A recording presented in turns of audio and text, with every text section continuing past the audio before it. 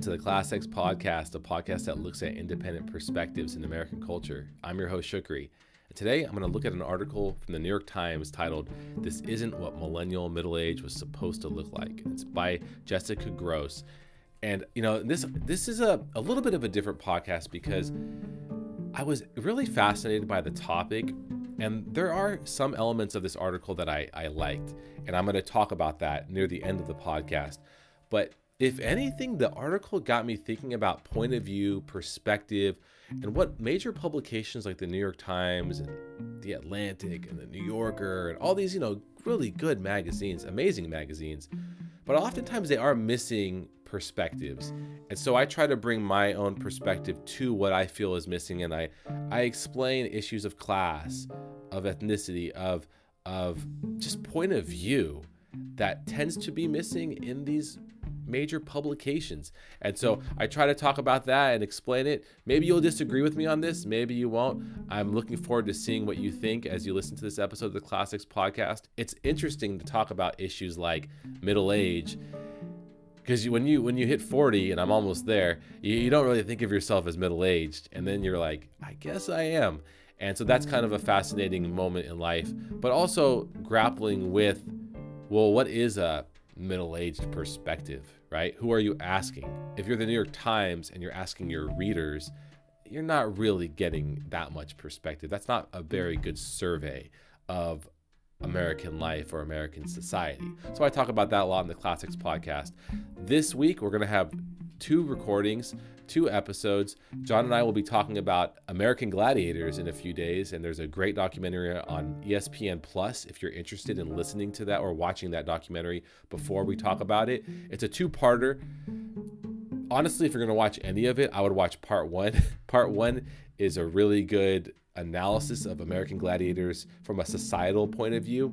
Part two is still, it's interesting, but it goes more into like the creation of it and who deserves credit for the show itself. So that's a different subject. If you're interested, we'll be talking about it in a few days. It was a fascinating cultural moment in the 1990s that I'm sure you experienced if you grew up during that time. So thanks for listening to the Classics Podcast. I appreciate all of you for subscribing. I appreciate it. Thanks for listening. I'll see you after the music.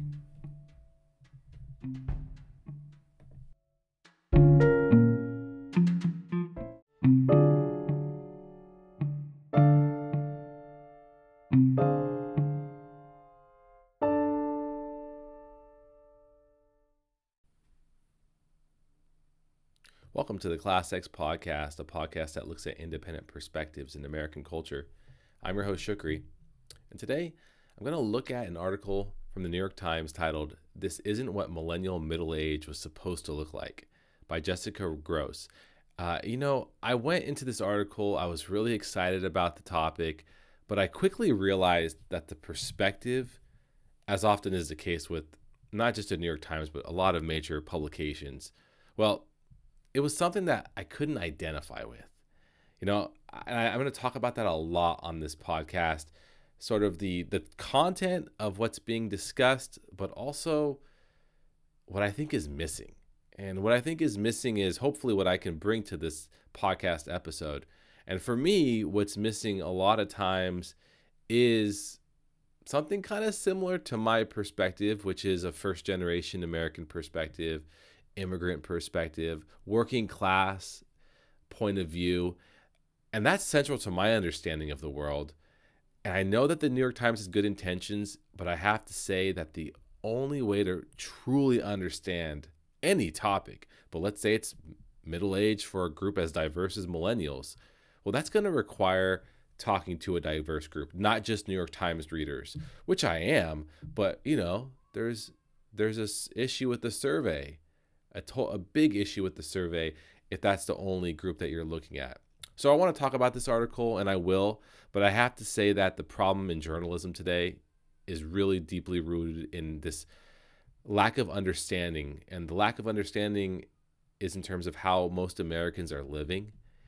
And I think that arises when perspectives of the working class, of immigrants, and of minorities also, and of white working class Americans, it's missing. And so that's a key theme in this episode today. So I don't think the New York Times would even understand, honestly. And I don't say that in a condescending way.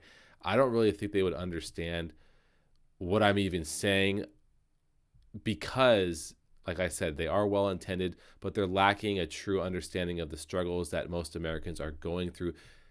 And that's due to who is writing the articles, who they choose as journalists, and also just, the general worldview, which oftentimes is kind of rooted in, which school did you go to? Did you go to this specific Ivy League school? And that's going to sort of dictate what the perspective is going to be. So, okay, let me get into the article. One of the central themes is the material crisis that middle to upper middle class Americans who are millennials are facing, and the crises in general that they have faced. At this point in my life, I can definitely understand some of the issues that they're bringing up. One idea is that millennials have suffered through multiple crises. And the big ones, we all know them, the 9/11, the recession of '08, which had a huge impact on me. I mean, both events did, and COVID. Those are the big three. I'm sure you could add some in there as well. It's had a great impact on all of us. I'm sure if you're listening to this podcast, you feel the same way. But here's my problem when you're like listing off issues facing a generation. I deal with it all the time in history class when I'm teaching the content. Every generation has conflicts, right? Struggles, conflicts, challenges of life. That's throughout American history. That's throughout world history. Life is a struggle.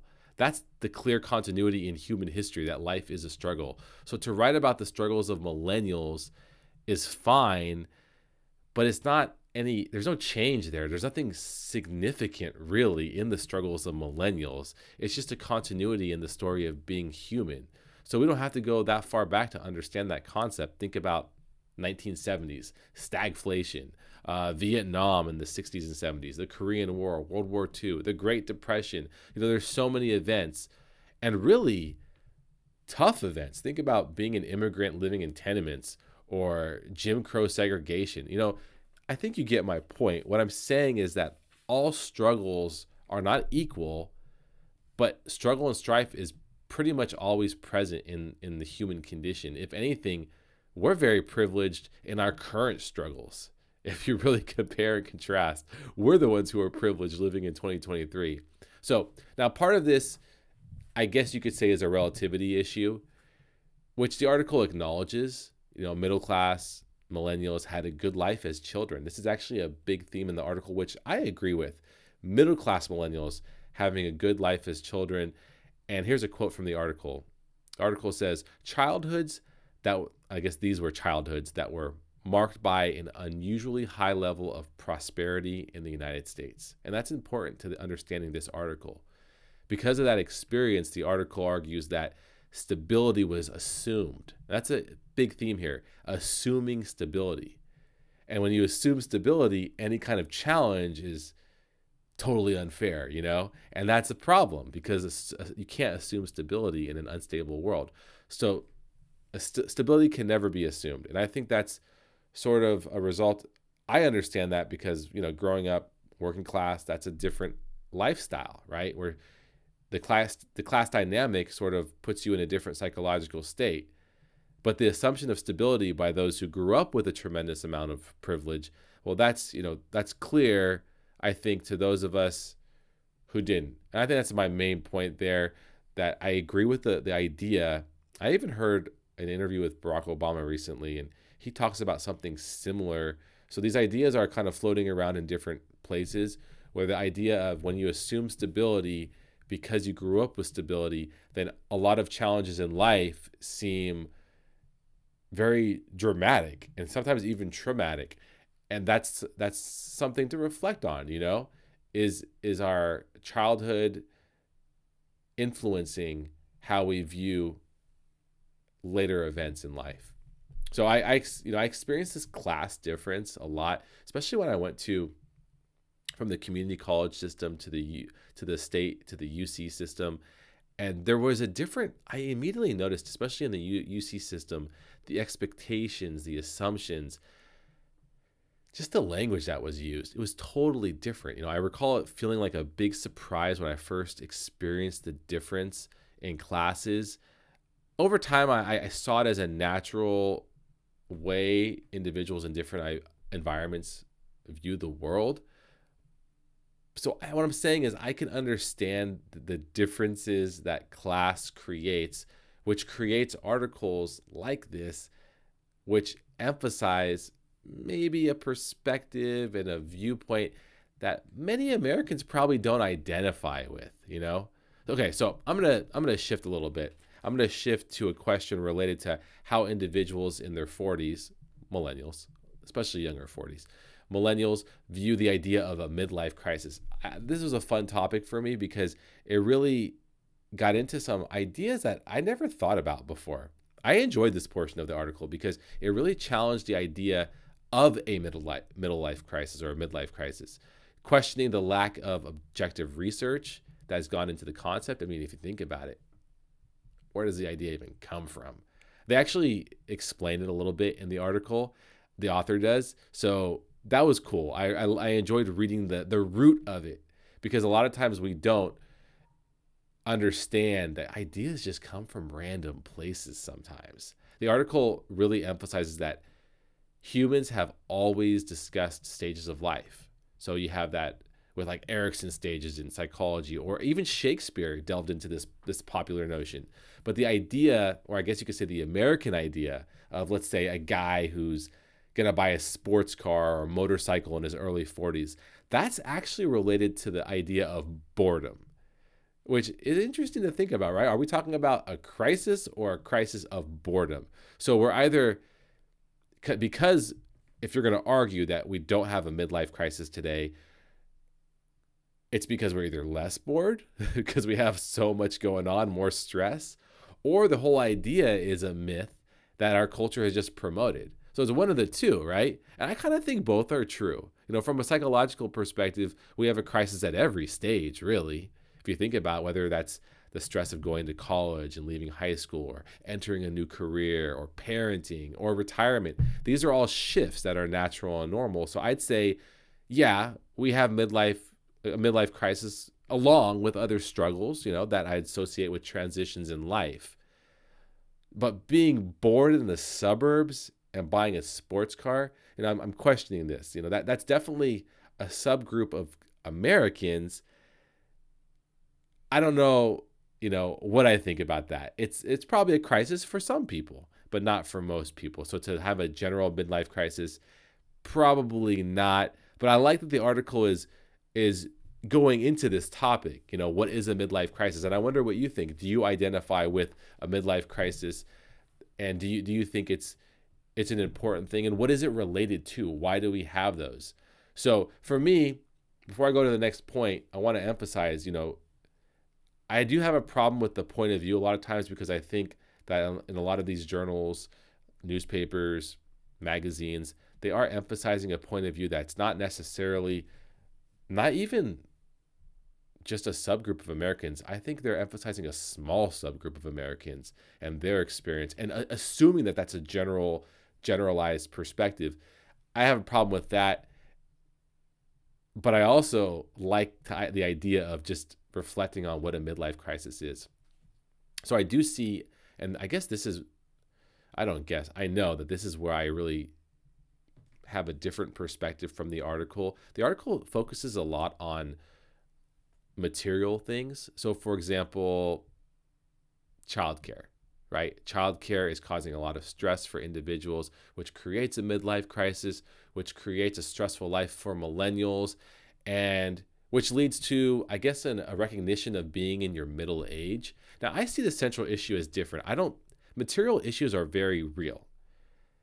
But to me, what's more real is mortality or death. And I think, not to get morbid, but I do believe that, specifically related to the death of loved ones, it's a subjective concept because we all experience it at different times, but it is universal. And my point is that some people go through these crises at different stages. And I feel like that's the core reason for any sort of midlife struggle, is dealing with, reflecting on, and experiencing mortality. I think that's a very, very important concept that's missing. Yes, childcare costs, healthcare issues, professional development, all those ideas are important. They're significant, but they're not as important as the biggest ideas, that we face in life, the biggest struggles that we face, specifically, the death of loved ones, experiencing the loss in general. And something tells me that from personal experience, that as we get older, we just experience it more and more, and that creates more of a central conflict in our identity, in our core, in how we view the world, which could lead to a crisis of some sort for people. But I think most people get through it, and their identity just is shaped by that in major ways. And I've discussed this a lot on this podcast. So I think, to focus, which the article does, on only like childcare as a crisis, it's not grief really, And this goes back to experience though, doesn't it? Because when we're talking about perspective and experience, who's writing these articles? What are these articles saying? A lot of times they are missing that important factor. So I guess for me, I love reading thought-provoking pieces, but the issues of geography, which class is related to, of class, culture, all these they really stood out to me, especially in these major publications. There's something lacking. I have to be honest. And I love reading them. I love thought-provoking pieces, but it is lacking. And that's just, for whatever reason, I think this article it made me see that very clearly. Sometimes I don't see it as clearly as in other articles, but this one really stood out to me. In the last episode, I discussed Crossroads. Great book. So check out that last podcast episode if you don't know what I'm talking about. But that book focused on multiple perspectives. And I think that's one argument for reading more novels over newspaper articles or magazines. If the writer in a novel is coming from a totally different world than ours, which is often the case, then we're forced to understand that perspective, right? And as I read this, I thought, thinking of perspective, I worked 22-30 hours a week, commuted for about an hour to 2 hours, depending on traffic when I was in college. A lot of people who write for these publications would probably view that as a crisis, maybe an early life crisis, if they had to go through that. But that was the working class experience. Everyone I knew was doing that. So what I'm saying is, would I call it a crisis? No. But that was and is my life. Honestly, I look back on it fondly. So I guess perspective is important, is what I'm saying. Thanks for listening to the Classics Podcast. John and I will be podcasting in a couple days.